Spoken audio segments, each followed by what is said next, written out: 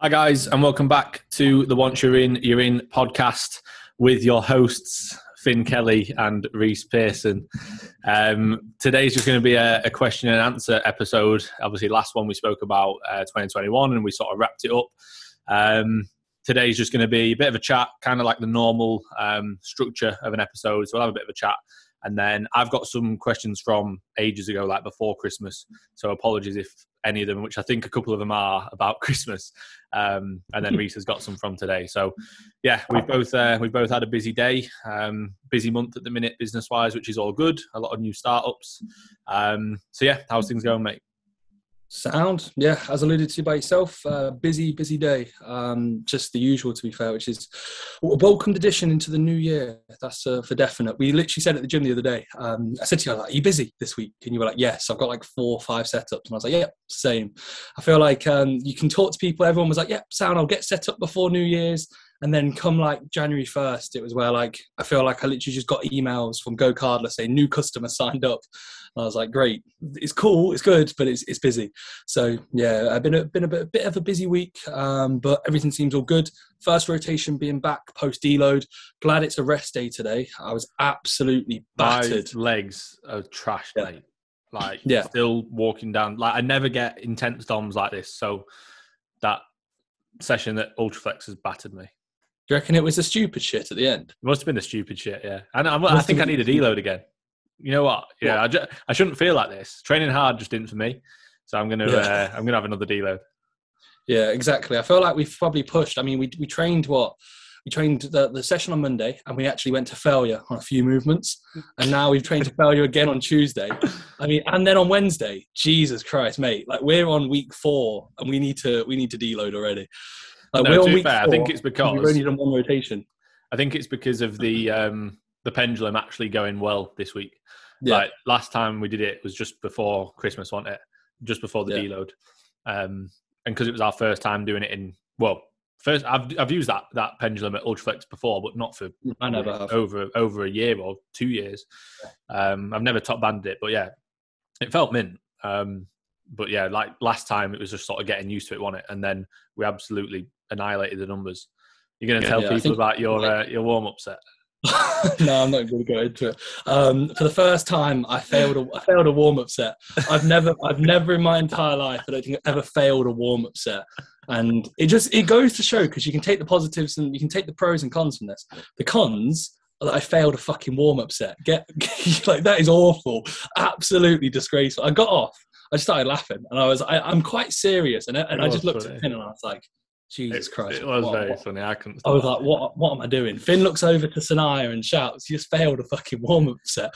And Finn's literally he was worse than me, and I was like, right, it just goes to show. The funny thing was, I didn't even laugh. When it happened, I was like, I just helped you up, and like obviously we racked it. And then I realised what actually happened. What the fuck? Basically, it's we're doing as Finn said, we're doing a pendulum on this Tuesday session, and we're like, the band tension is not. It's so brutal. It's not like your normal. It's a green band, like doubled up over, isn't it? It's not doubled up, but it's like it is. It drops technically off. Is, yeah. It does drop off like right at the bottom.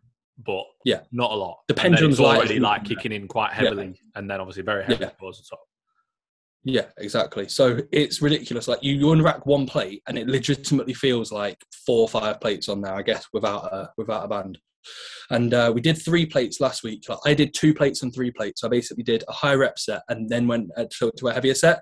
And I thought I'd just go for like a literally 1 plate, 2 plate, 3 plate, 4 plate warm up.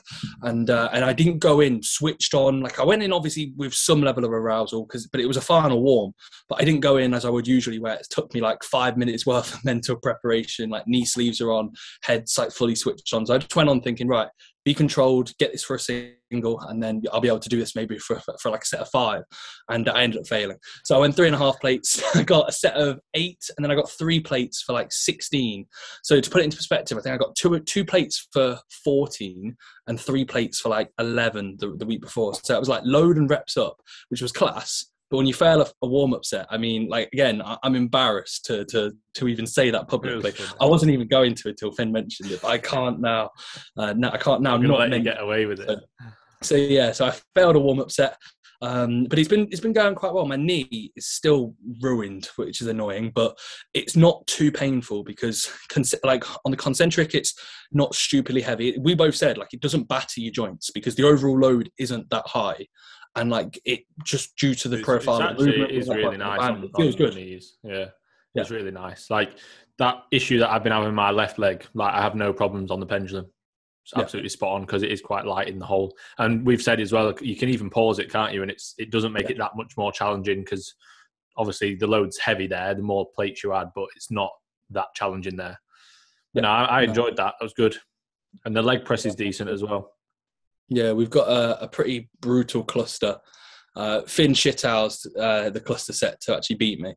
I did continuous reps, 4x6 with 20 seconds in between. Finn did continuous reps up until about round 2, and then had about a 10-second break in between every single rep to shithouse as we passed because by like the second cluster, I was looking and I was thinking, he's not finishing this, no chance. And then it was literally like 5 seconds in between every rep. I was like, the cluster wasn't. ended. It was one rep maximum. I thought I was legitimately thinking. I was thinking, has the cluster ended? Is he pausing? Is this his 20 seconds? That long? Yeah, I was like, God, these are clusters in between clusters. I felt horrendous. I felt horrendous after the pendulum, and then after that, and then we did the stupid shit. Then the stupid shit, guys. So the stupid shit is a high rep, or a moderately high rep dumbbell RDL, just one set. It's just stupid. So you just do it at the end of a session, 3 hours in. So stupid. So I got most people can't do it. Yeah, no. If you're natty, you can't. I'm surprised you can do it. If I'm honest, mate, I thought only ants people or people who just really wanted it could do it. But you must be either one of them. So that's what it is. But yeah, so I think you got what 70s for 14, 13, 13. Yeah, and I got the 80s for a set of 19, which I want to get to 30, which is going to be hard. Like that's just going to ruin me. But if it keeps going up and up, start pausing it. Yeah. No, I think I probably will.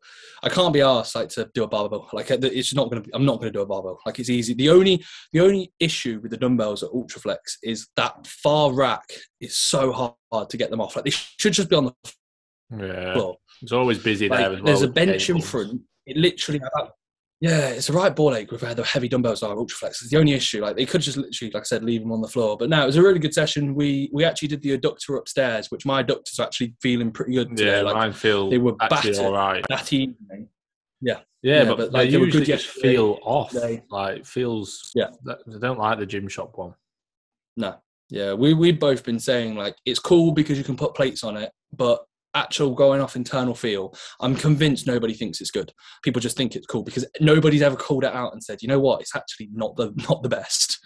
But I find it awkward in terms of placing your knees in the right position. Obviously, we have to have a back pad, but I even feel like with that one, I feel like I could have it further forward.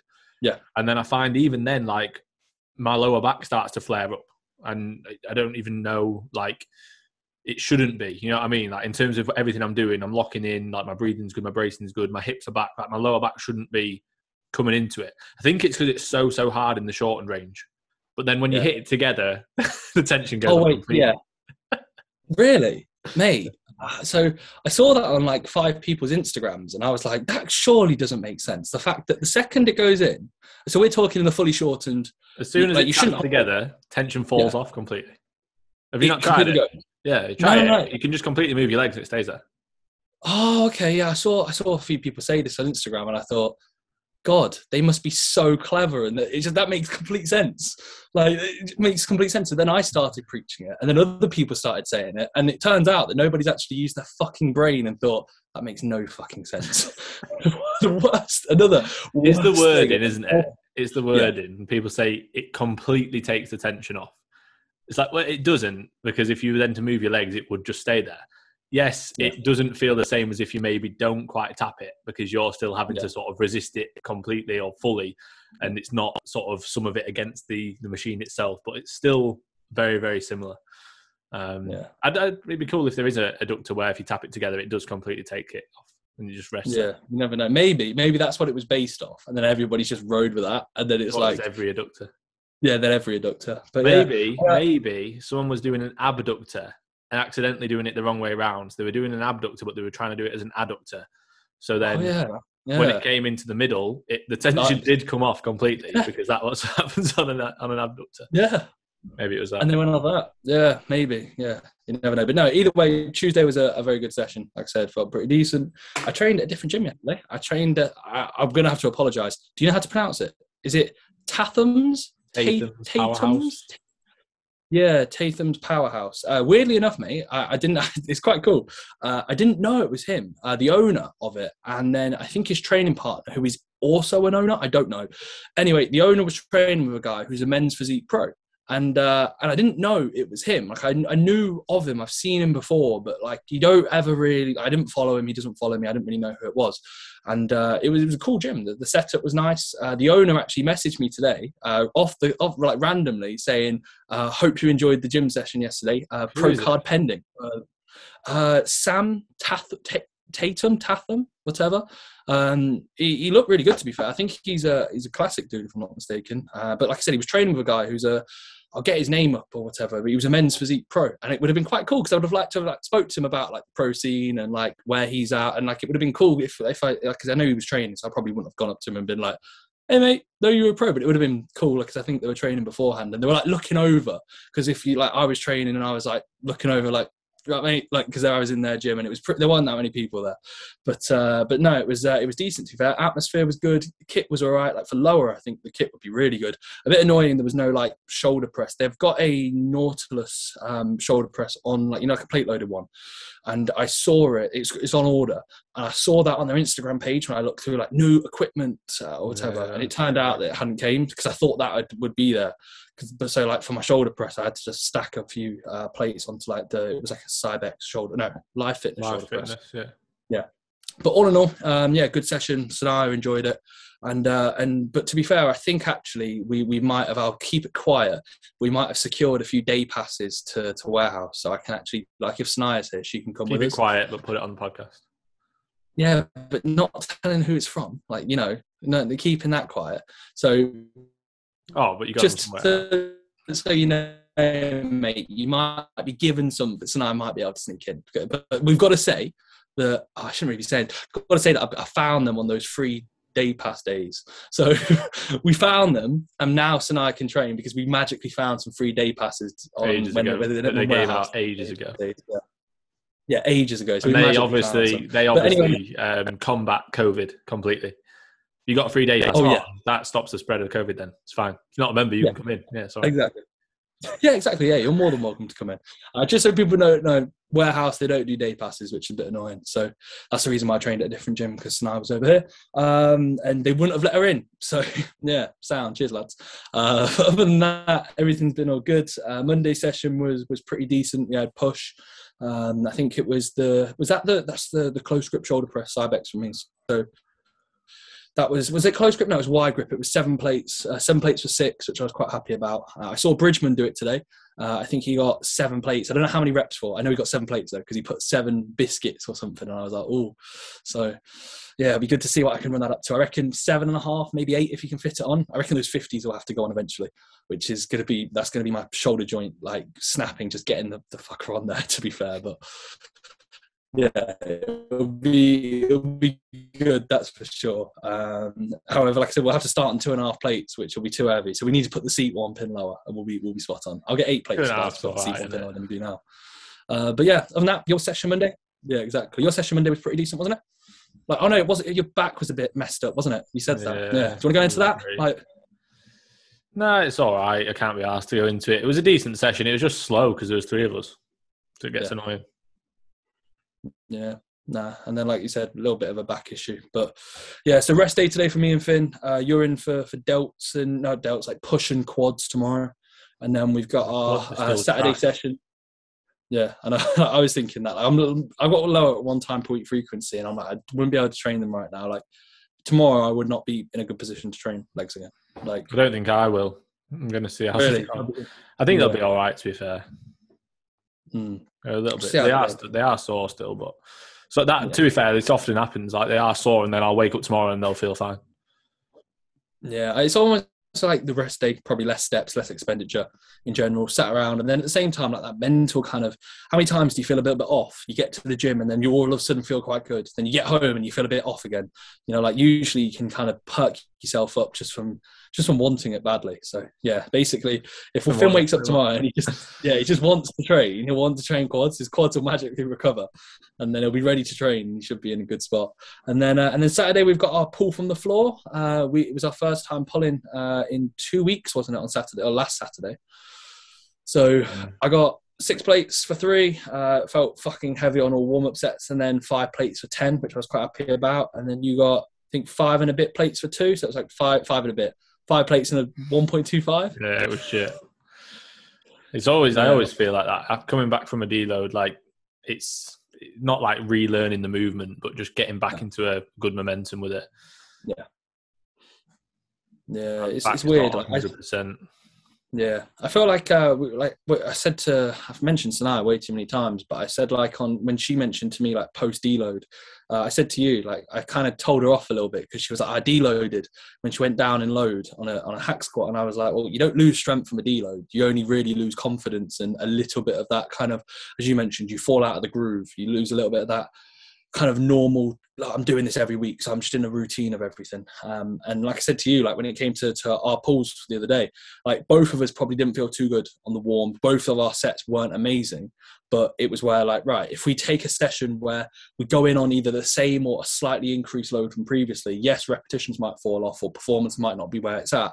But next time, like, it most likely will probably be in a better spot just based off the fact that we didn't drop the load by 10 kilos. So in the following week, you go back up 10 kilos and it's like, oh shit, it feels heavy. And then you wouldn't even progress for a further week. And it's been 4 weeks worth of literally no progression, which is literally the reason why I'm not a massive kind of advocate of deloads unless, like, say you're stupidly, from a fatigue standpoint, ridiculously fatigued, or like you need that kind of mental break. Like I genuinely think the vast majority of times after a deload, we're like, for the first week, we're like, oh, feel a bit. Yeah, it's more so just getting back into routine. Like you get into a habit of training really hard and feeling pretty trashed all the time, and it just becomes normal and you get used to it.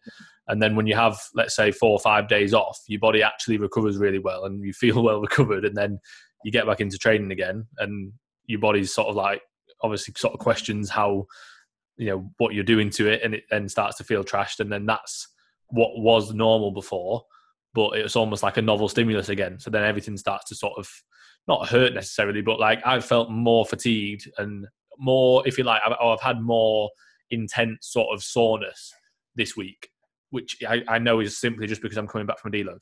Like, that's all it is. It's not that I need to change something, or it's because I'm doing this or because I'm doing that. It's literally just because I had 4 or 5 days off. 5 days off.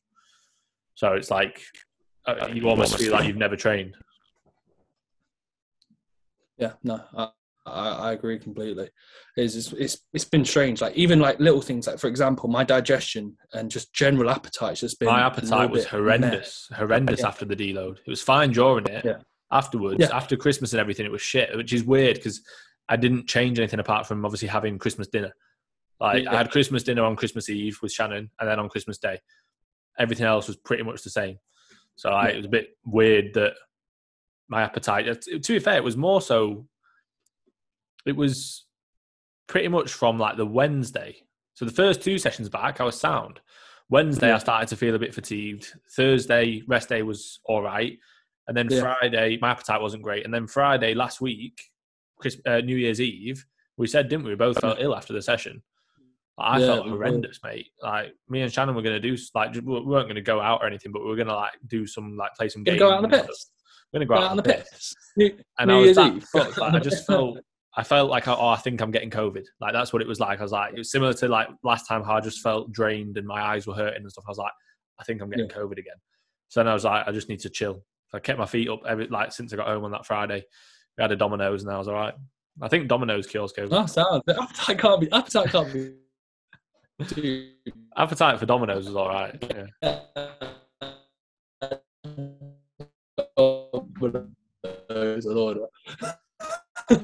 But not say no to a weekend Domino's, can you?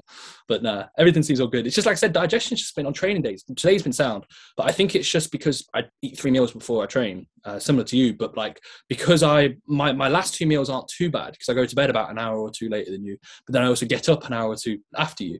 So like the first 3 meals of the day, like it's after like meal 2, I've been a bit just like, oh, my stomach doesn't feel great. And the one benefit and the one reason why I've always been able to get my food really high is the fact that my digestion is never ever an issue. I never get bloated. I could probably eat like 7,000 to 8,000 calories. I probably couldn't, but like I think I could eat a fair bit more than what I've ate before, and I don't ever really feel sluggish. I never really get too lethargic. From all like feedback and biomarkers, I'm always in a decent spot. Like everything's okay, other than just me getting fat towards the end of every gaining phase and just being a bit of a mess. But other than that, like everything's always pretty like just ticks along. Where now, like the last few days, just training days, food's just not been sitting as well, and it's literally probably a sense of over the festive period. I feel like you said, my food didn't really change. I still ate the exact same. I brought all my food away with me, but like on the days where food was a bit off, I only ate 4 meals. They were spaced apart because I wasn't training, and then just the fact of like on training days eating every 2.5 hours, especially before I train. Then like an intra workout on top of that, and then the demands of the session, mix that in with appetite not being stupidly high. It's just been a bit meh.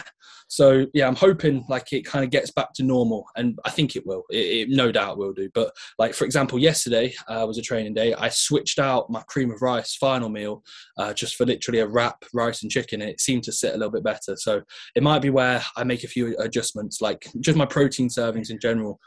Usually like the most I can have on a training day before in previous gaining phases around like 2 servings of whey per day. So that would be like 40 grams worth of whey, so like probably between 55 and 65 grams of whey. And like I currently have 3 on training days. That's like 3 of my protein servings per day of whey, and I just don't think that's sitting as well with me. So most likely we'll make a few changes, which is quite normal. It's the thing like post prep, it was where like I was like, oh, I really like cream of rice. I like cream of rice, a bit of frozen fruit, whey, etc. Where now I'm like, it's not really sitting too well with me because my food's getting higher, my body fat's getting higher. Therefore, it's like, do I need to make a change and switch a few things around? Potentially, but we'll just see. If it's still causing me issues, I think you go through that. I went through that post-show because like post-show and even before you show, your digestion is like insanely good, isn't it? Like because you're so lean, like your body just absorbs everything so well, and like you're just ready to eat straight away. So for ages, I felt like that post-show, like I could eat anything and my digestion was sound.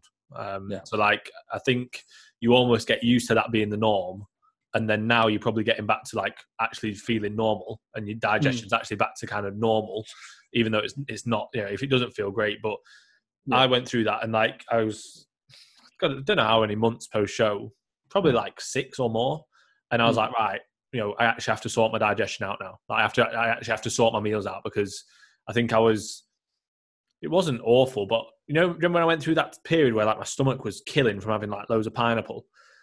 So like, I had to change that, and then there was a couple of other things that I had to change. And like now, like all my meals sit really, really well.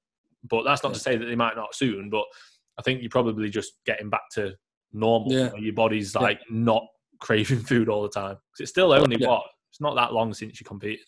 No, like 12 weeks, I think. 12ish weeks, 13 weeks. So yeah, I'm still in a good spot. Like it's more so just like I said, it's when you haven't dealt with anything like that for ages, you almost kind of forget. Like I remember my final meal would take me 45 minutes to eat. This is like pre-prep, like last couple of weeks of my gaining phase. And it was like, it would take so long to eat. I'd feel literally like bloated. I'd feel so heavy afterwards. I'd be like, oh God. So like when I say my digestion's always been good, it has been good. It has been good for a very long time. It usually is pretty good. Towards the end of any gaining phase, digestion most likely will be a little bit off.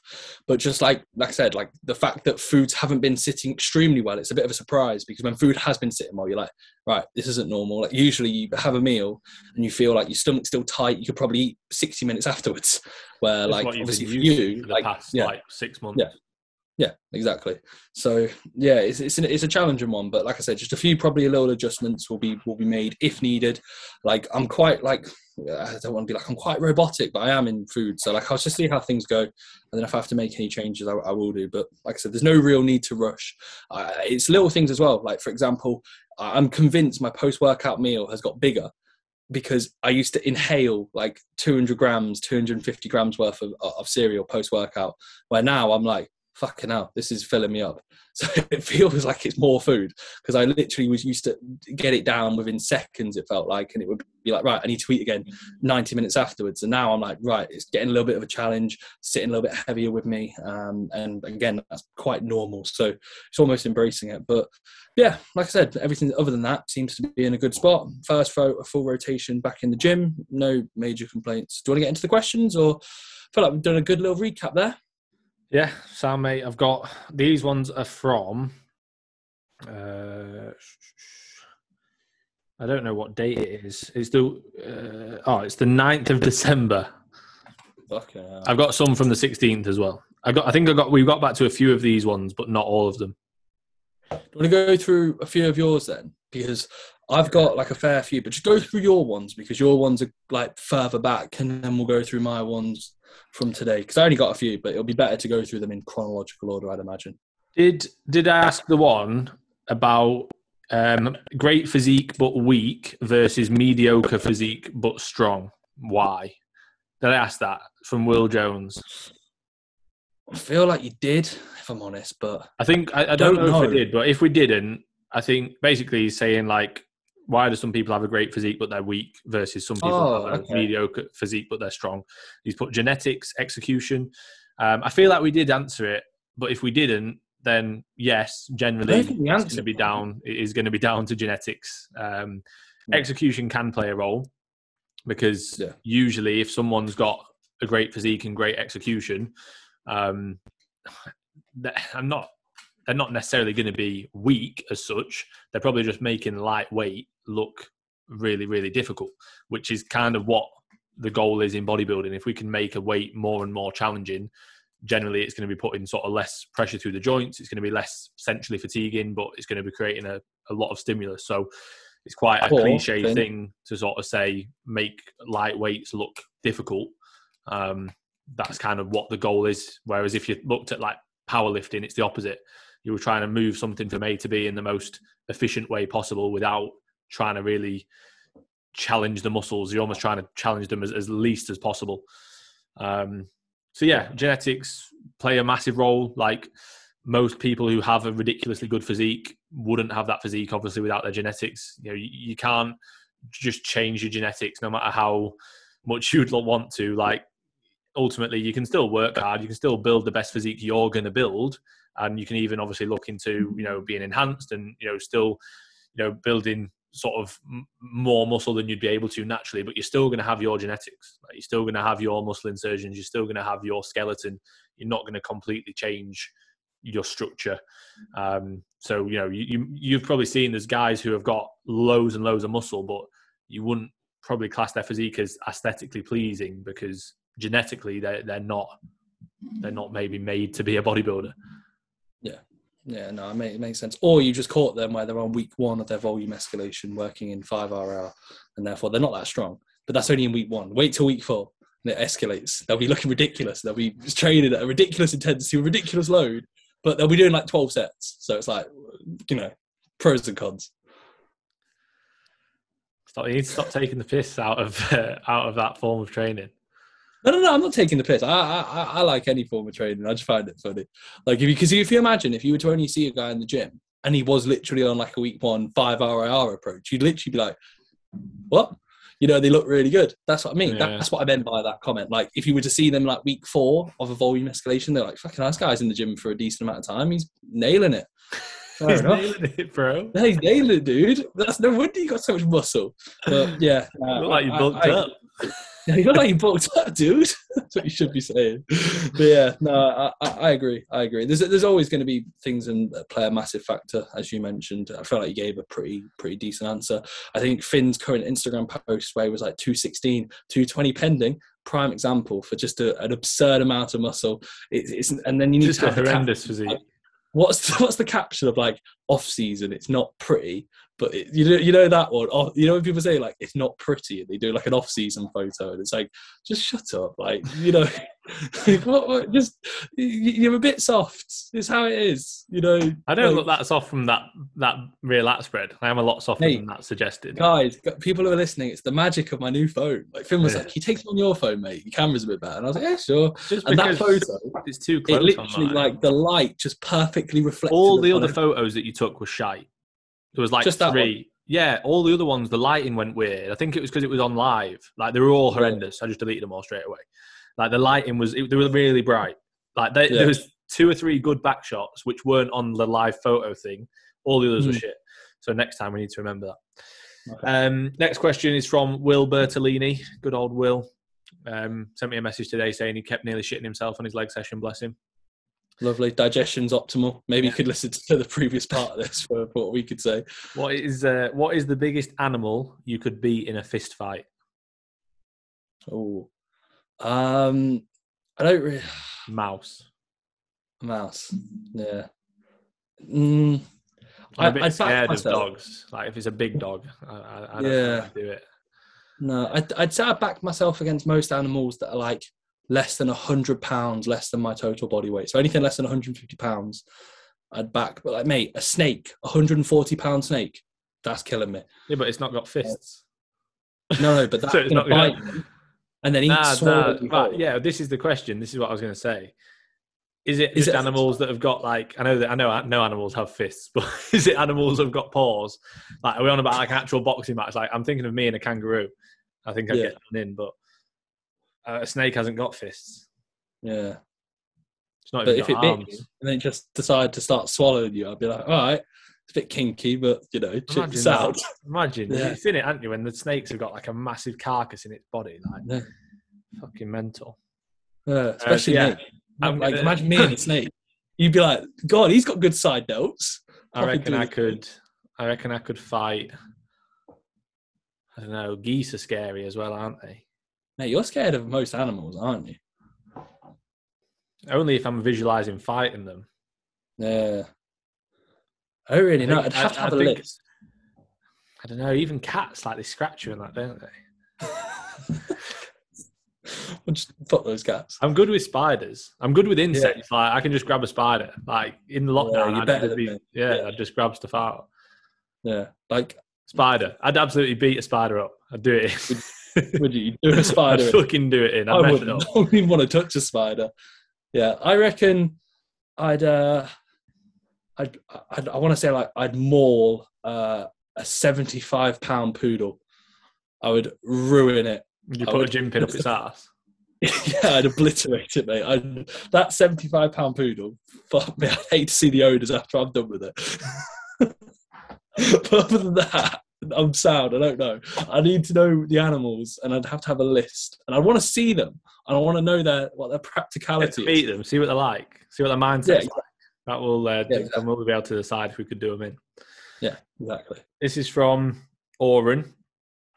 Thoughts on a Smith machine split squat? I feel I can get the quads closer to failure on these, just as the balance and grip is taken out of the equation. So basically, so he's comparing a split squat against a Bulgarian like dumbbell split squat. Well, he's comparing a Smith machine split squat to any other variation of a split squat. Oh, well, yeah, I quite like them. I think stability alone provided by the Smith machine is going to be able to, there's a sense because more stability equates to more force. So therefore, you can provide more force. But more specifically, if you think about it, a lot of people when they do unilateral work, there's a fair few imbalances. General balance in general is going to be something that's kind of challenged. And I know with myself, like, I haven't done any unilateral or like, let's say lower body movements predominantly in quite a decent while, other than like a single leg extension at Future, which was only by design because of the leg extensions available. But if I was to do like a split squat, I'd probably favor something that can maximize stability. A Smith machine would be spot on.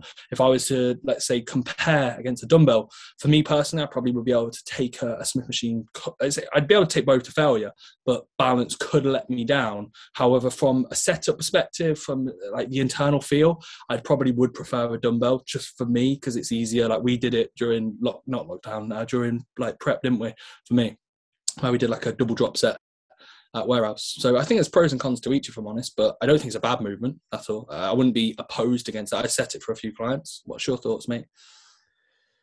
I think it depends. Like I struggle being in this position, like where my hands obviously having to hold the bar. So I've done it before where I've put my straps around the bar, but then sometimes the bar's rolling, and if you've not got someone to help move the bar, like there's a few things like that can come into it. So if you have any issues being in that position where you're having to sort of hold the bar, then obviously it wouldn't make sense. But what you could do would be a safety bar split squat. They work pretty well, and to be fair, you don't even need to hold the handles, because once you've got the bar in position, because of how the weight sits on the safety bar, it's sort of holding the bar in place, and then you can just hold onto the rack for stability. So if you've got the ability to do that, then that would work. But that's only if this position where your hands are behind your neck feels uncomfortable. If not, then a Smith machine split squat is spot on. And if you like that more than a dumbbell, then yeah, 100% do that. What you've got to remember is ultimately, like, the movement itself is the same movement. It's the same movement pattern. Like, yes, the load is in a slightly different position. The load's, on your back versus slightly in front of your body. But ultimately, you're still doing the same thing. You're doing the same movement pattern. Yes, the loading profile is slightly different, but it's not making a huge difference. So if one or the other feels better, then just do that one. Like, don't overthink it. Don't think, this better or worse than dumbbells? Like, it's the same thing, whichever feels best for you. Yeah. No, spot on, mate. That's all good. I actually spoke to him the other day, if I'm not mistaken. I think he asked me about ashwagandha supplementation and if I rated it. He said he can't ever really tell, but he kind of just went into that, and I recommended it. I said it's cheap enough to the fact that I'm going on a tangent. I recommended ashwagandha. See, I get that, to be fair. Like, you can't ever really tell. With all your supplements, like, if you can't really tell, you could say that with anything. Like, I can't tell that I'm taking omega-3 tablets. I can't tell that I'm taking creatine. Like, you can't really tell with anything. I feel like... I think your perceptions of things are just probably a little bit less. Like, honestly, mate, but all right, that's fine, but I cannot tell with anything. No, oh, mate, you didn't get the joke. I was doing a joke about you being, like, natty and, like, you can tell with something. Oh, right. So, like, that's what it was. Like, I'm not going to say what the guy... Can you feel it? What about the guy... When you're on gear, can you feel it? Mate, you can't tell it. You can't tell anything. I can only tell Trent. Like, I'm 80 kilos. I'm 80 kilos. I got to actually say this on the podcast. This is fantastic. I've never mentioned this. Guy at Ultraflex once was shouting, I can't feel anything other than Trent. He's 80 kilos at maximum, maybe 75 kilos. Can't tell anything other than Trent. Decker, nah. Test, nah. Trent's the only thing I feel. It's literally whenever I had to put my earphones in. I was like, I just can't. It was the worst conversation I've ever heard. It's awful. So, yeah, can't tell anything other than Trent. That's what it is. Shocking. To be fair, staying on ashwagandha, I often feel like it can actually take away from my ability to relax. Like, sometimes, because I don't take it all the time now. Like, I have it if I feel like I really need it. And then often when I feel like I really need it and I take it, I actually feel like I'm not recovering as well as I could. And also it becomes... Let's hear some rationale. Is it just internal, like we're just going off kind of your own? Well, I've always had it in, and then I took it out for a little bit because I was like, I don't feel like I need it. Like, my sleep's really good, my recovery's really good. Like, I don't feel like I need it. So I've had it out for ages, and I bought some again, like relatively recently, and I was like, I'll see if I feel any benefit from it again. And I almost feel like, and especially like with my Oura Ring data, like when I take it, my sleep, it's not loads worse, but it's not any better. Like, if anything, it's slightly down. But maybe that's because I only look to take it on the days when I feel trashed. Yeah. But then I'd also say, like, the last 2-3 nights, I've felt trashed, like post-training, where I'd be like, a couple of weeks ago, I'd have been like, I'll take ashwagandha. I've not taken it, and I've slept really well. Yeah. That's like any sleep sub. Like, I still take Support Max Neuro PM, like pretty much every evening. And there's times where, like, I won't take it, and I'm like, I slept the exact same. Like, it's, obviously there's going to be things that enhance sleep and sleep quality, but I do think the supplementation is massively overrated. Like, if you were to give me, right, I can nail a scoop of Fade Out and a scoop of Support Max Neuro PM, or I'm, let's say, going to make sure I'm sleeping at the same time. I've got my room quite cool. I'm having like a nice shower or like a bath, like not super close to bed, but like maybe an hour or an hour and a half pre-bed. Like I'd much rather take the things that I can control, and I'd most likely get a better sleep than if I was to go to bed an hour later or an hour earlier. Let's say get up at an inconsistent time, my room be a bit hot in a different bed, but congrats, I can nail all supplementation. Like we've said before, supplementation's the last thing you need to worry about, like when it comes to sleep. So yeah, no real surprise to hear. Like I don't say to clients, take ashwagandha. It's needed. I think it's all right. I like it. The only on my like supplement sheet for my clients, the only thing that I say that I want them to use is blue light blockers. Blue light blocking glasses. Yeah. But everything else, I'm like, let's assess how your sleep is. Like we don't need to look at anything else yet. And then obviously if they're nailing everything and their sleep's still not great, then we can maybe look at it. But I still would argue like that's the last thing I would say we need to focus on. Like I can guarantee there's probably something underlying as to why your sleep's not great rather than just you need to take this supplement. Yeah, definitely. Yeah, I agree, man. Good one. So Oren. Got 2 answers there from 1 question. Fantastic. This is from Christopher Finnan. Great surname. Push-pull legs, best way to set up. Repeat the same exercises every session or mix it up. So I'm guessing, does he mean like a push-pull legs, like twice per week, same? Well, firstly, I'd almost break it down and think like, for example, we've had push-pull legs. We had it for a decent amount of time. I'd break down the benefits. So in my opinion, I would much rather push-pull legs, rest, upper, lower rest. Frequency maintains the same.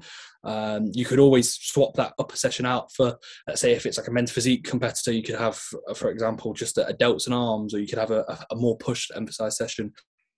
But I personally would say, right, 6 times on the trot training, like 6 days on the bounce, unless you're beginning out or your intensity is not the best, you're probably not going to be by session. Let's say you're doing 3 on 1 off, 3 on 1 off, 3 on 1 off. Oh, is that okay? I don't know. Let's just say that. Yeah. I think, in my opinion, I think if he was doing 3 on 1 off, 3 on 1 off, I wouldn't be too opposed to saying, right, maybe stick to the same exercises for a decent while. And then when they start to slow down, you're not progressing, that's when you can transition into an A rotation, a B rotation. But I wouldn't be changing the sessions drastically. Like, for example, if I was to have 2 pull sessions, I'm most likely going to start off both pull sessions with like a single arm pull down.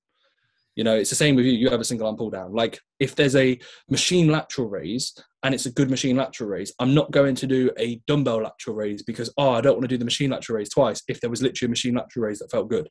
So it really depends on a kit you have available to you and the pros and cons to what's going to be beneficial towards your physique. But you don't need a second rotation. And I think a lot of people like love this whole, like we've said it before, like 14-day rotations, the most kind of personalized, specialized splits. If you're progressing and you're doing the same exercises, if it's a push-pull legs rest, you'd literally be doing every exercise, every 4 days? If you're doing the same hip hinge every 4 days and you're progressing, spot on, crack on.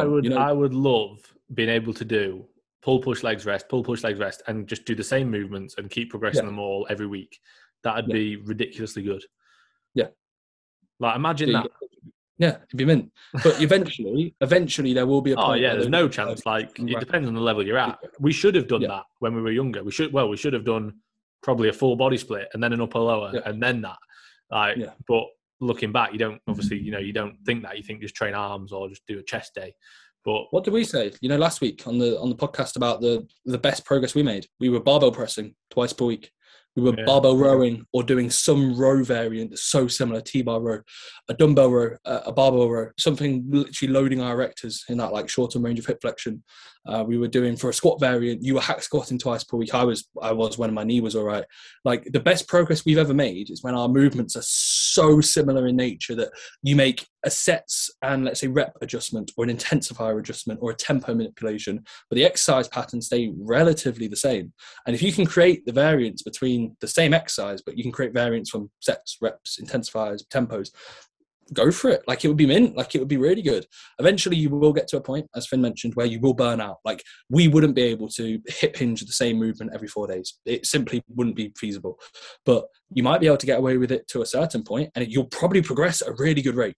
And then you'll need to make a change. But for the vast majority of people like listening to this, even for us in certain areas, you can definitely get a lot out of doing the same movements over and over. And you don't need to be doing a second rotation instead of every 4 days, every 8 days, especially if you're not superly strong or let's say if you're in the first couple of years of training. So I'd say crack on, see how it goes. If you need a second rotation, go for it. But for the start, 1 rotation should be sound. Spot on. Yeah, sound. Cheers, mate. Thanks, pal. Do you want to Is that the last of the 9th of December, or have we got more on the 9th of That's the December? last of the 9th. I've only got a few for the 16th, so feel free to start some of yours, mate. Yeah, I'll start one with now. So, mate, it's going to be a good one. Charlie Everall has asked. He's asked up me, I'm guessing, but I'm guessing he's asking you. Would you ever come to a rave with the eye emoji? So, Finn, seeing the photos from the other night. It's nothing to do with that. It's nothing to do with the photos from the other night. I just can't think of anything worse. And that's not me being a dick. It's not my thing. Yeah. There's nothing wrong with that. I just honestly, I know for a fact if I went to something like that, I would absolutely hate it. Yeah. But that's each their own. Like, I'm probably the weird one for that. No, I wouldn't say you're the weird one. Because it's everyone's like, it's like the same as, like, if you were to say to, like, for example, to certain people about going to watch football, they'd be like, nah, 90 minutes of people just kicking a ball around a field. Fuck that. Yeah. You know, I know, like, football's the most popular sport, but there's so many things that, like, people do that people don't like. So, yeah, no, I wouldn't be really a fan. I think I'd enjoy it for maybe an hour max, half an hour, because I'd be like, oh, this is different. This is cool. And then, like, literally, I'd be like, right, my ears are fucking ringing. Everyone around me is just doing stupid shit. Not dumbbell RDLs at the end of the session, but other stupid shit. Everyone's just doing stupid bit. Imagine. You taking some stupid, like, you taking something that everyone just starts doing dumbbell RDLs around. Yeah, like, wow. Everyone's doing Reese. Everyone's doing the stupid shit. What's going on? Around, fucking dumbbell RDLs, just stupid shit, like ridiculous. And I'm like, are you at the end of your lower session? Like, yeah, 3 hours in. And I'm like, fucking hell, you must not be natty, or you must really want it. So, yeah, no, it just wouldn't. I would enjoy it for about half an hour because it'd be something that I'd be like, this is different.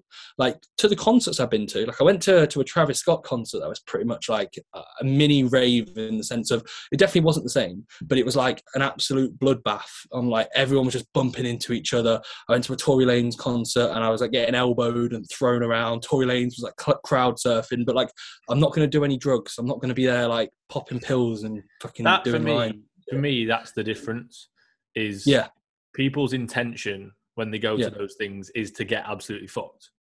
Yeah.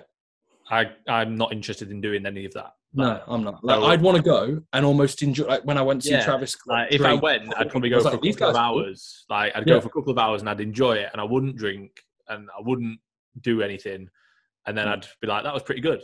But I think, you know, if we were to go, and me and you, I actually think we could probably have an okay time because we'd both be like this sounds so cringy. But we'd both be like, oh, mate, it's a meal time. Do you want to go and fucking have some food? And we'd probably walk out. The thing is, like, people listening to that will be like, what the fuck? Like, almost. Oh, yeah. But I honestly would not want to go. And if I did go, it would be an inconvenience. Yeah. Like, if I was going to do something that was going to take me out of my routine, it would be going on holiday and doing some different sort of experience, not just getting off my face and dancing about and not remembering any of it. You know what I mean? It's just not for me. But that's not to say that anybody's doing anything wrong. Like, it's just not. No, it's just not. It's not your scene. And I think it's quite mature that you can say it's not your scene. You know, because I think a lot of people would try and fit into. It's never been though. Like, obviously, I went out when I was younger. Like, when I was about 18. I remember when I was 18, it was my birthday, I went out. And then I went out for, like, probably that year, I went out quite a lot because I was living at home. I was in a gap year between college and uni. So I went out quite a lot. But I never did anything apart from drinking. Like, I've only ever drank. Like, I never took anything else. But even then, like, I never used to be like, this is mint. I just used to do it because it was like, it felt like it was what I should do. Yeah. It was like the norm. And, like, my mates were doing it. And we always had a decent laugh, but I was never like, oh, that was so good. I can't wait for the next night out. Oh, yeah. I have cool memories. I have cool memories of going out. Like, but like, even mate, I was even conscious enough at 18 to be like, my fucking session tomorrow is going to be dog shit. Not even that, like, I wasn't even really it was just that I just didn't enjoy it that much. Like, I remember every time I got back. I was a gimp who was just like, literally, I'd be thinking, my session tomorrow is going to be shit. My sleep's going to be wank. I'd get in and I'd be like nailing water because I'd be like, I don't want to wake up and just feel shit. I've got legs, like, or something. Like, I'd try and find a balance. I just realised after a few times, I was like, this is just the same. Yeah. It's just not. That's good though, if you can notice that. Like, I think most people never notice that and they just keep doing it because it's the norm. And it's what their friends are doing, you know? Yeah, exactly. But, like, I remember my like my mum would always be like, "Oh, did you have a good night?" And like every time I'd be like, "It was all right." She was like, "Why do you still go?" She's like, "You've never come home and said, yeah, it was mid." Like every time you say, Yeah. and I was like, when she said that, I was like, to be fair, like it is just all right. Like Yeah. I'm spending money, I'm feeling shit for the next day or two. Is it really worth it? Like not really. Yeah. So now, like the only time, well, I can't even remember the last time I went out. I think it was when I went to Leeds and pissed myself. So I'm not going to Yeah. go out again, am I? Definitely not in Leeds. Got PTSD from going out. That's why I won't go to a rave, really, because I piss myself. Every time I have a drink, I just piss myself. So that's why, guys. I know, mate. But then you can just say you pissed on your top and take your top off. And just then you dance around topless. So that's what you could do. Too soft for that. Yeah, exactly. Nah, never too soft, mate. You should have seen the people who went. What be sound? I'd be sound. Even at this point. Fucking hell, I'm full of them today. I'm at it. People think you are a twat. You are, though, to be fair. People are seeing your true colours, mate. Yeah, exactly. I'm just full of food. Now I'm fat. I'm back to normal. This is from Michael M Bing 99. One of my clients. Michael, he's a good lad. Best advice you would give your younger self? Ooh. How young are we talking? That's what we need to know. 4. Like 4. Stop feeling up your dog. Yeah, I would say that. Reece, stop putting on makeup, all right? You know, just trust me. Drag queens are amazing. I fucking exactly. all the drag queens. No, 4. I'd be like, yo, mate, please buy some Bitcoin when you're 12. Yeah. Like, just buy some Bitcoin. That's what I'd say if I was 4. No, if we're talking like 16, 18, I'm weird enough to like the fact that I've said this before on the podcast. Like I wouldn't really change much. Like I look back at how I was and I was like, I quite liked how I grew up. I had a real nice childhood. My family, like I'm very close to my mum. I've got no real complaints that I'd want to really change anything. I mean, if I was to look really hard, I probably would say do this better. Like for example, during my GCSE period, I was horrendous when it came to like my I didn't understand what hard work was, and I just used to always not think everyone was against me because I didn't think that at all, but I just didn't put any work. And then when I didn't get what I wanted, I'd be like, what the fuck, this is unfair. So I probably was a little bit less accepting of the work I was putting in, but I learned that you just got to work fucking hard, and that's how it is. But like I'd say, yeah, maybe GCSE period, work a little bit harder, because I was like a little bit of one of those kind of kids who I was like, oh, I'll be sound. I can then watch. You've got to look at where you are now. Would it have made a difference? No, it would have. If anything, I wouldn't be in the position I'm in now. I would be. Yeah. I wouldn't have. Let's say gone to college. I wouldn't have gone down the path. I probably would have been the standard. I would have done A levels to an alright degree. I wouldn't have gone to uni. I would have probably then started working for like my mum or my family or someone else, and I'd probably be just doing a regular job. Probably like still doing all right, but like it wouldn't have been anywhere that I'm at, because it meant I could focus on my training and making it sound like I just failed every GCSE. I didn't. I just didn't really enjoy education up until I was in like until I was doing uni stuff, and that's when I was like, education's not too bad. It's not good, but it's not bad. But yeah, I don't really know, if I'm honest. Like I started training when I was 13. I never really stopped. Like it wasn't really anything I'd be like, stick to your trainings. I never really took your time out. Would you say when you probably started training to not kind of sack it off? Yeah, when I had that little gap. But to be fair, at the time, like I couldn't afford it, and like circumstances at the time, I couldn't drive. There wasn't a gym in my village. I could go after school, but then I couldn't get home. Like, you know, I couldn't expect my mum to pick me up every night, like out of her routine and stuff. It's not really fair. Like she did enough for me anyway, like taking me to football and stuff all the time. So what I would say, and this probably sounds like I'm a twat, but I would say like work harder at football, because I do think I could have been decent. So that's one thing. There we go. But then also, I think, would I want to, like looking back now, as a kid, obviously it was my dream. I was like, I want to be a footballer. And like at the time, I think I could have made it if I knew now the amount of work I needed to put in. Because I didn't put a lot of work in, because I thought I was too good. So I was like, it's all right, I'm good. Yeah, 100%. I agree. It's like if you had this, we said the same. Like if you had the same application from training as you are now to football. Oh, mate, yeah. Same mindset and everything. I would say you are very good at football. Like you're very good. I do think I would have made it if I had the same mindset and the same outlook towards like training and work that I do now. Even like we've said before, imagine all the hours that we used to, like, well, both of us used to spend that gaming and stuff as a kid. Imagine if we put that time into a business. Obviously, you don't think like that as a kid because you're living your life, you're living your childhood. You need to enjoy it. But imagine that, like, ridiculous the amount of hours that I must have put in playing FIFA and stuff. Even if that time playing FIFA, I'd have put in towards going on runs and working on my fitness and learning about football more and things like that. Like, however, mate, like having Gabriel Agbonlahor and Darren Bent up top on FIFA 12. Can't beat it. Yeah, you just can't beat it. And then having like Fabian Delph pulling the strings, 86 pace in midfield. Wow, what a player! What a player! Did you have a Villa team? Did you just have a Villa team? No. This was just when England had the loads of pace. You had Ashley Young, another Villa player. I think Mark Albrighton, lovely right foot, literally crossed it in. He just 90 pace, search by pace. Do you remember that? Onaha. Was it the CB? He was Anua, Nader Manua. Yeah, mate, ridiculous, like ridiculously fast. Rapid. Just peak FIFA that was.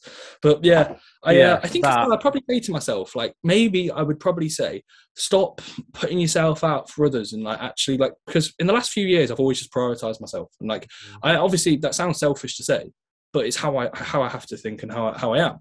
And I feel like a lot of times, like I probably worried about stuff that I shouldn't have worried about. And I should have thought, like, is this person positive for me? And if they're not, I don't need them. I don't need to worry about them. I don't need to change how I am to be fitting in with people or whatever. And I think growing up's hard enough as it is. And then when you have pressures that are placed on you of trying to fit into crowds or like try and be friends with people that you're like, there's no surprise that the vast majority of people after education you don't fucking speak to. Like, there's no surprise at all. And like, if I was to look back, there's only really a few people that I still stay in contact with, and like that's not a bad thing about them or a bad thing about me. But it's like not everyone's going to be your cup of tea, and I think at a young age you're not really told that. Like, you kind of expected just to be friends with people who you grew up with, and in reality, like they're nothing like you. Then I probably would have said, again, don't worry about people like that because it's not going to matter 5 years from now, let alone even a year from now, you know? So that's probably something that I maybe would say. But again, I probably have to think quite into detail with that. But yeah, one of those. Good question. I think as well, like, if we knew what we know now, we would have never learned it. You know what I mean? So like, even just things like, there was a certain point probably when I was in uni, like my first year, where something just clicked in my head and I was like, I can actually do whatever the fuck I want. And if I just put my mind to it and work a bit harder, I can probably do whatever I want in life.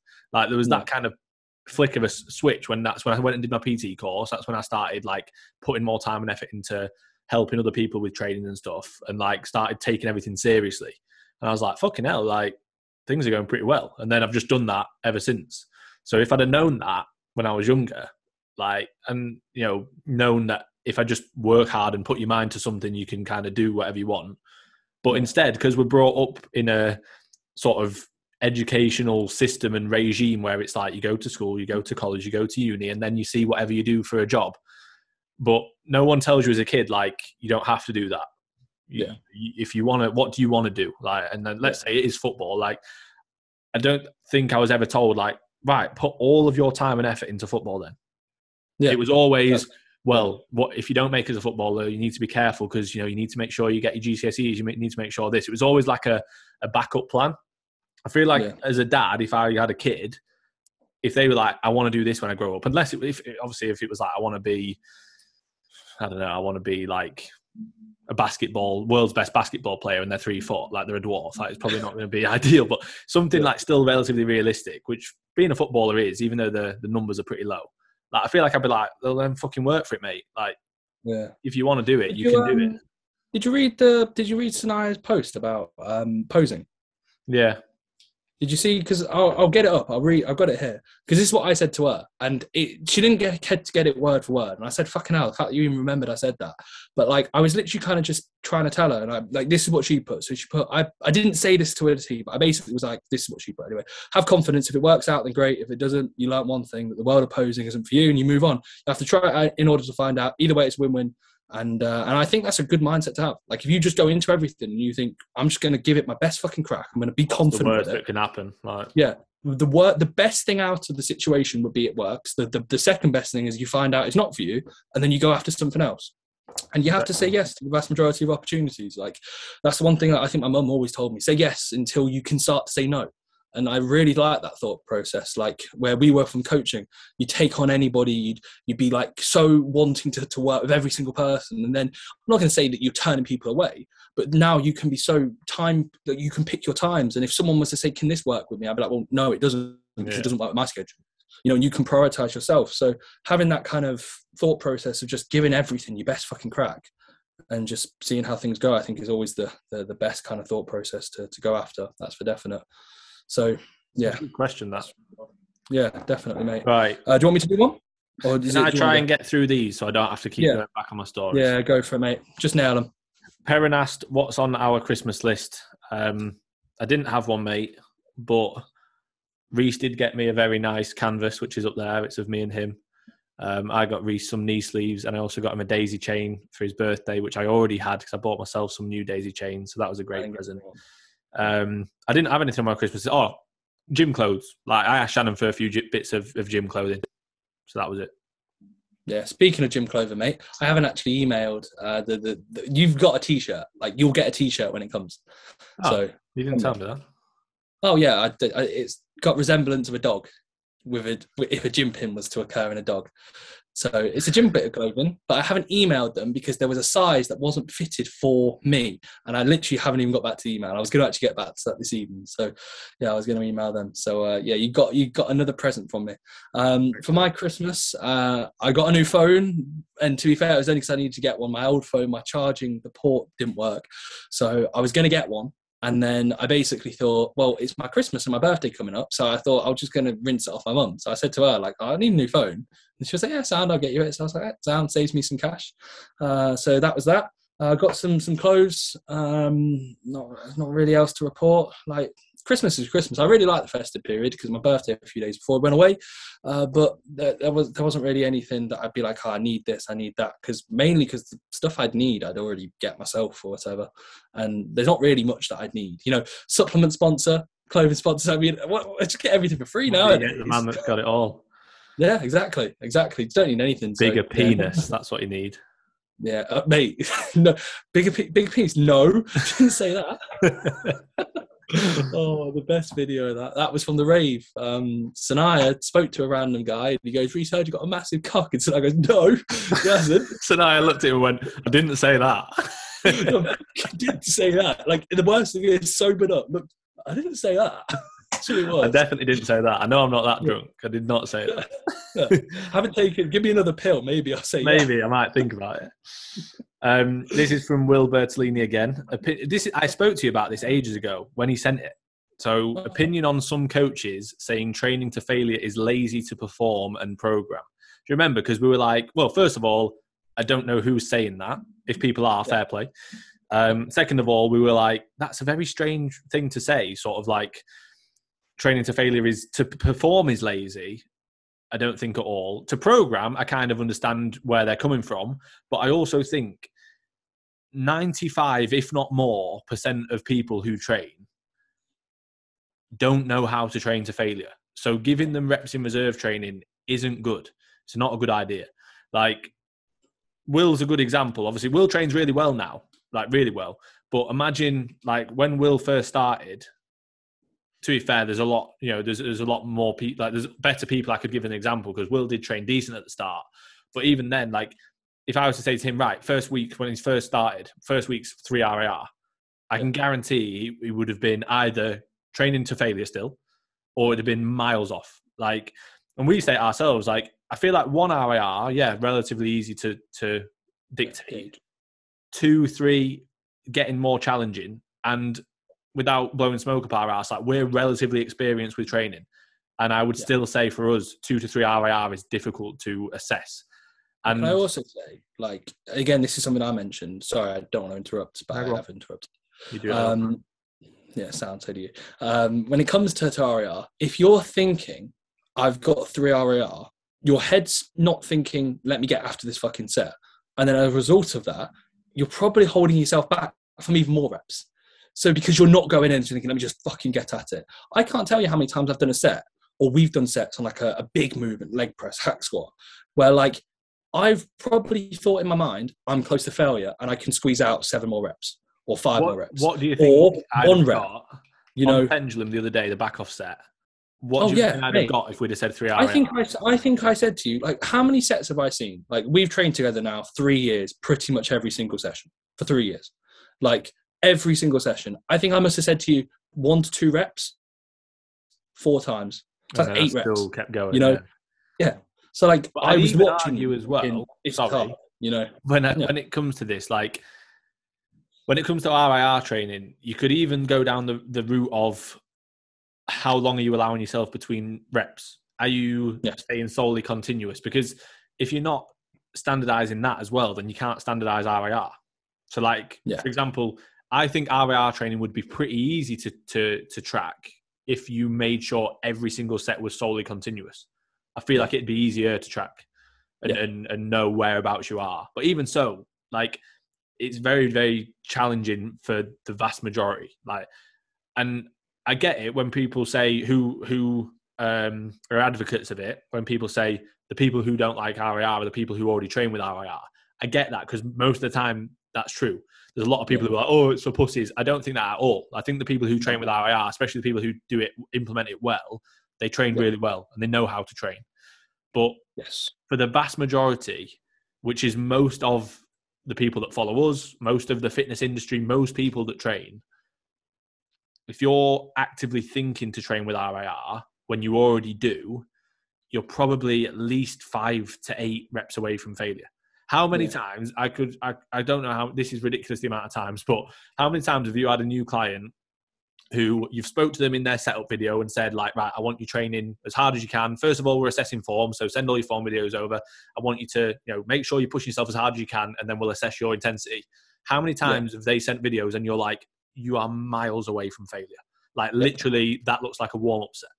Yeah. So I said the same to a client called Jed today. He sent me a split squat. I'm like 3 or 4 weeks in with him, and like, he's getting better, no doubt. He's getting a lot better. But he had a rest pause, and like the last rep of the rest pause looked like a warm up set. Yeah. And I said to him, "You're not even like, even on a rest pause. You're like," I was like, I said to him, "We'll take the rest pause away if we have to. Like, if we've got a rest pause and you're not even hitting failure on the last rep of the rest pause, that's not an intensifier.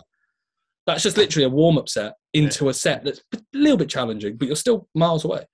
And like again, you said, a lot of people think in their mind, I train really hard, I train really, really well. And this isn't me calling them out. We've been in the same spot, like, where we've probably thought, I train really hard. And I guarantee if you were to go on our Instagram archives and you were to scroll back 2-3 years, we'd be like, fucking hell, either our accuracy would be horrendous or our intensity would be horrendous. And it's all part of the game. But like I said, I feel like, as you mentioned, the reps and reserve training is like, I think it's more specialized towards people who kind of earn the right towards it. I almost think it's more advanced training. So that's the biggest compliment I can give it. It's more advanced. I'd say the same. I've said to you many times, like, I don't think it should be set for a certain individual or whatever, but there should be a natural evolution where you are so strong that you will just systemically ruin yourself if you were to take everything to failure. Exactly. And I'm not going to be like, nobody's stronger than me who listens to this podcast and I do this and therefore I'm that. But like, I know I'm not weak. I know I'm not weak and I'm not at the level because I can still systemically progress. So if I'm saying that, I'd argue the vast majority of people get benefits from both sides, as long as we said before, if they lead to progression, they lead to progression. But I definitely think it shouldn't be like, this is that is that. There should be a blended approach at times. The vast majority of individuals, I think, should go through the standard kind of top set, back off set approach until it's needed, and then you could assess. One thing that we spoke about as well is all forms of training. If you're training hard, if you're eating and you're resting, you're going to grow. Yes. Like, the amount of times that I've had to say that to clients, like overthinking so many things, they're like overanalyzing all the minor details that don't matter. But if you're eating your food, if you're training really hard, and if you're sleeping well, I can guarantee you will grow, and you'll grow for a long time as well if you keep making sure that you do that. If you do that consistently over months and years, you're going to build a really good physique, regardless of what style of training you do, whether it's RIR training, whether it's, training with a top set and a back off, whether it's even doing CrossFit or whatever it is. Like, if you train hard, you eat your food and you rest, you're going to improve. So I think a lot of the time things are way, way sort of over-analysed. Yeah, over-analysed. Yeah, and I don't like how it's sort of picked apart, and it shouldn't be, well, there's an RAR side and there's a training to failure side. Like, fuck all that. Just do what you want to do and go run with it and enjoy it. Like, fortunately, and I think, like, again, it's funny because people debate this, but like, results talk, and it's like, what are you doing? Like, if you're confident in your design and your methodology, sound. I don't think I've ever said you have to train the way I train, or you have to do this. It's the one thing I think me and you have always said. We have never ever said you have to do what we do, or you have to do that. It's when people say that, and it's like, well, there's people that do it better than you, and there's people who grow more than you. So why are they like? But they're not saying that. So I'd almost question again, like, it's a results industry, and whether that's with clients, whether that's with yourself. If you're confident with what you're doing, you don't need to preach about it and say you need to do this, you need to do that. People will see. People will see you getting ridiculously stronger, getting better every single show, or just growing really well and getting all your clients really good results. And then people will go, "Fucking hell, he's doing something right." Yeah, that's what I would go. You do what works for you, don't you? Like, yeah, exactly. People like the RAR approach and, you know, slightly higher volume training, and like we've said, you know, that's fine, and there's nothing wrong with that. You know, no. Would we maybe enjoy it as much as we enjoy our training now? Probably not. Like we say, the best part of our training is when we have to really get switched on for like the big sets, and that wouldn't be the case if we were doing, let's say, 5 times as many sets on that movement or whatever it may be. So yeah, you know, it depends on you as well and what you enjoy. But like I say, I don't think that you can say training to failure is lazy, or performing that and programming that is lazy. I think if anything, I'm not going to say it's a good decision, but I think for the most people, for most of the time, it is a good decision. Like, I would argue there's maybe a handful of clients that I have who I'd be confident in saying, right, we're going to do this style of training, and I'd be confident they'd be able to approach it pretty well. And then even then, would you say it's like 100%? I wouldn't say it's optimal. I wouldn't say we should do it. I'd say, you know, this will probably give you as good results as you're having now because you train really fucking hard and you eat all the food and you sleep really well and you do all the basics right, and you've been training for a long enough time. But still, there's not, like you said, you know, ourselves and all our clients. I don't have any client who I think you're at a level where, you know, just trying to get stronger isn't going to happen for you anymore. But that happens for top tier bodybuilders. You know, imagine if you've trained for 15 plus years, ridiculously hard, like, you're not going to keep getting that much stronger. So approaching it with, you know, volume as a form of progression is a great idea. But I think prior to that, you know, when you're, you know, still, for me, more so than you, still early years of training, which I am in the grand scheme of things, like, you need to focus on the basics. And I think as well, as we've said before, unfortunately, it is becoming a bit of a trend, and it's a bit of a trend to pick sides. And the sad reality is, I think a lot of individuals are catered towards the thought process of like something new, something better, it's enjoyable. This is the best way. It's working so well for me. And it's like, well, yeah, it's so like, I feel like in a game of like bodybuilding, if you're looking, and this is my opinion at least, if you're looking for something completely different so early on in the first couple of years of training, I'd really question if it's actually for you, because you're going to be doing the same stuff over and over and over and over again for a lot of time. Like, this is my 10th year of training, and I have no doubts at all that, like, if you were to say, right, Rich, you're going to be training fairly similar in 3 years, I'd be like, yep, sound, I'm embracing that. Hopefully I'm a bit stronger. Hopefully I'm 3 years stronger. But I know eventually, like, if I get to year 15, as you said, I probably will be pulling 7 plates from the floor. I don't think I'll be able to pull 7 plates from the floor every week and take them to failure. I might have to switch my training approach because I will be stupidly strong at that point, I'd like to imagine. But that's something, again, I'll almost earn the right towards. And when it's needed, it's needed. But right now, the fact of me getting switched on before a set, enjoying the way I train, like, I'd much rather do the style of training that works for me right now because I enjoy it and it works well. And that's the same for Finn. And like I said, it's clients. It's not where you have to do anything. I've never said have to do this, you have to do that. Like the central fatigue of us just doing one set of a stiff leg deadlift or a deadlift that me and Finn would generate, probably in the grand scheme of things relative to stimulus, probably isn't worth it if you think about overall kind of posterior development. But there's pros and cons to everything we do, and like I said, there's upwards and kind of downwards things that we would like to do as well. So yeah, it's one of those. I'm going to do a clickbait title of RAR training versus training to failure. Our opinions. Yes, we've got a clickbait title. It's not really clickbait. We are talking about it. Thanks, Will. Right. Can I smash through these? Because I need to... mate, go quickly. Come on, hurry up. You know Gio Ashley, when we said it might be Aaron, our physio? Yeah.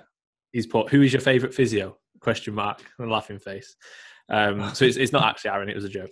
And they put one protein source every meal for the rest of your life.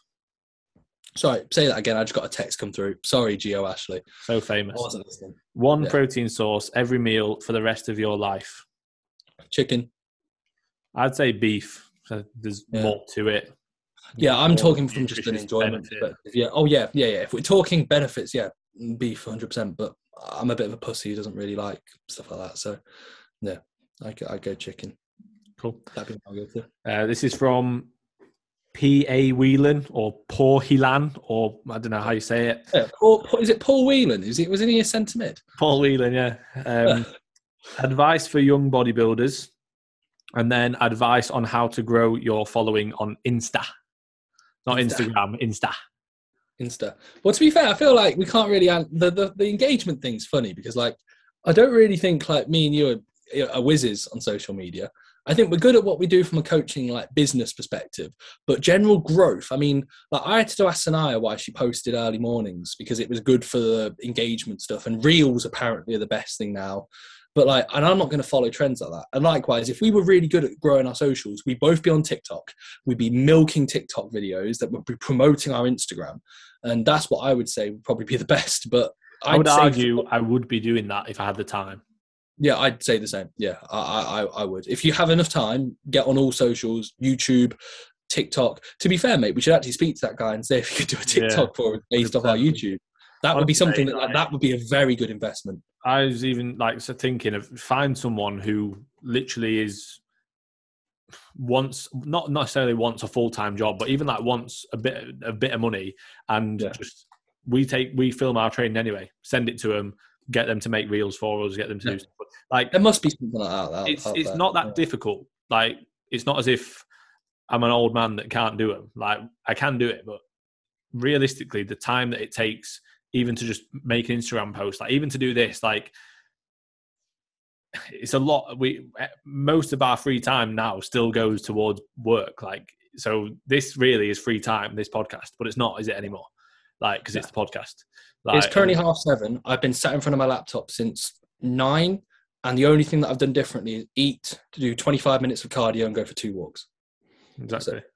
So like, that's how it is. Luckily, I got my hair cut today. But still, exactly. I've been on my laptop since 8. Yeah. So I've outworked you, mate. I've been on it for an extra hour. Oh, fuck. No, because you got your hair cut, mate. And you got a sunbed. Yeah, but I didn't go on a walk. I don't do any walks at the minute. Oh, yeah. No wonder you're so soft. Fuck it up. That's what it is. So how did I get an extra set done? I outworked you, bro. More efficient. In terms of the advice on how to grow your following, just post consistently. When I was actively like trying to get a bit more of a following ages ago, I used to just post all the time. I used to post every day. I used to make sure that I was posting something relevant and something informative, even more so than now. Like sometimes now I'll just post my training. Before I'd explain it all and I'd explain why I'm doing what I'm doing. And now like I'll do that when I get the chance and I like doing that, but it's rare that I get the time to write it all down. Like I'll just quickly put a post on of what I've been doing. So yeah, just be consistent, be yourself. Don't try and, copy anyone else or be like anyone else. And then advice for young bodybuilders. I feel like we've kind of covered a lot. Yeah, we probably have. I think there's a video title, I think, with just advice to like, I don't think it's advice to young bodybuilders, but it would literally be consistent. Mistakes that we've made and stuff like that. Yeah. Cool. Right. That's my questions done.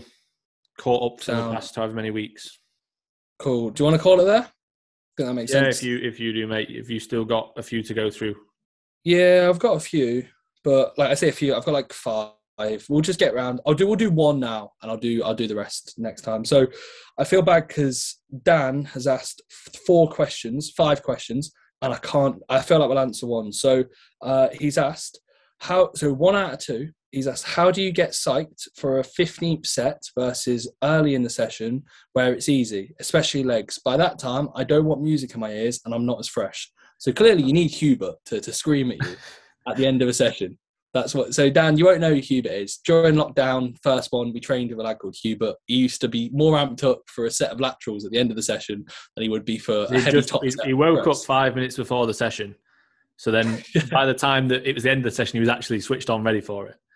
Yeah. And we'd be like, every time we'd be like, mate, we're 2 hours in. How the hell do you have energy? But a serious answer to that is how your training should be, sort of your exercise sequencing should be, those latter exercises are meant to not be as difficult. You don't need to switch on as much for calves and abs at the end of legs, let's say.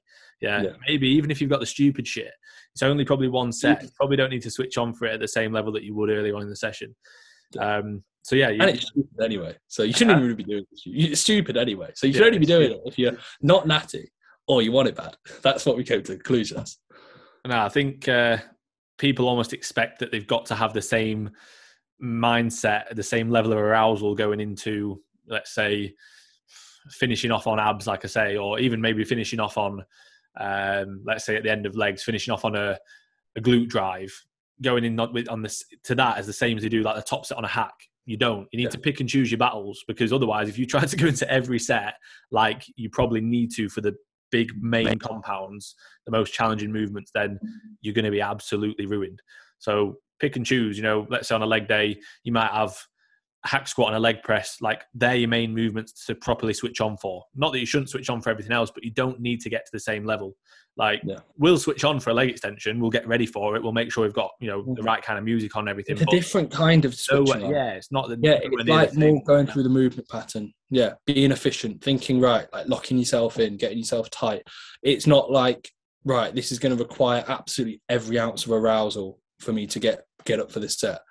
So, it's one of those, like, for example, with Dan, like, I'd like to say, because obviously I'm coaching him, your 15th set of lower, I'd have to even double check if we've been doing 15 sets. I don't think you will be, but it's definitely not going to be like anything physically demanding. Hack squat, it's not going to be like, got him on loads for it.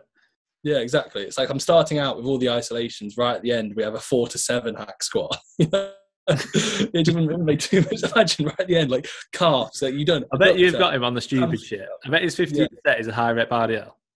Yeah, and he's like, oh God, I just can't do it. Stupid. But no, hopefully that's kind of got into your head. And also the fact that, like, for example, with Dan, like, this is going to be personal towards him. Like, his training's got a lot better recently.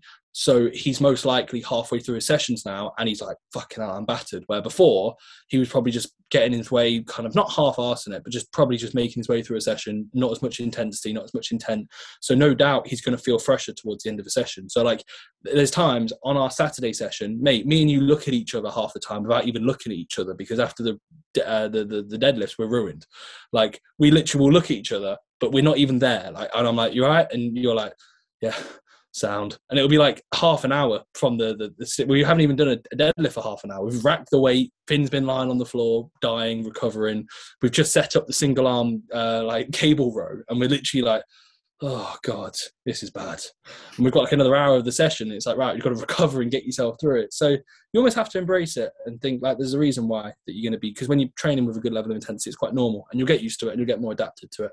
But you don't need to be getting yourself switched on for a calf raise as much as you would be for something else. And that is the last question of the podcast. It was a good one, mate. First one of 2022 that wasn't a recap. So all good. Get anything to conclude upon, mate? We've got a good title as well. Yep, we have RAR versus training to failure, which should is better. You do the stupid shit? That's what we'll call it. Is that what the title is going to be? Yeah. Fair enough. Right. Well, that's pretty much everything. Finn, do you want to leave us on anything, mate, before I do the outro, or do you want me just to crack on? No, mate. Just appreciate everybody watching and listening. Thank you for all the support. Feel free to give us any recommendations of what you want from the podcast. Yep, sound. That's it. Finn's just done my job for me. So he does the intro, I do the outro. That's us, guys. We'll catch you guys in the next episode.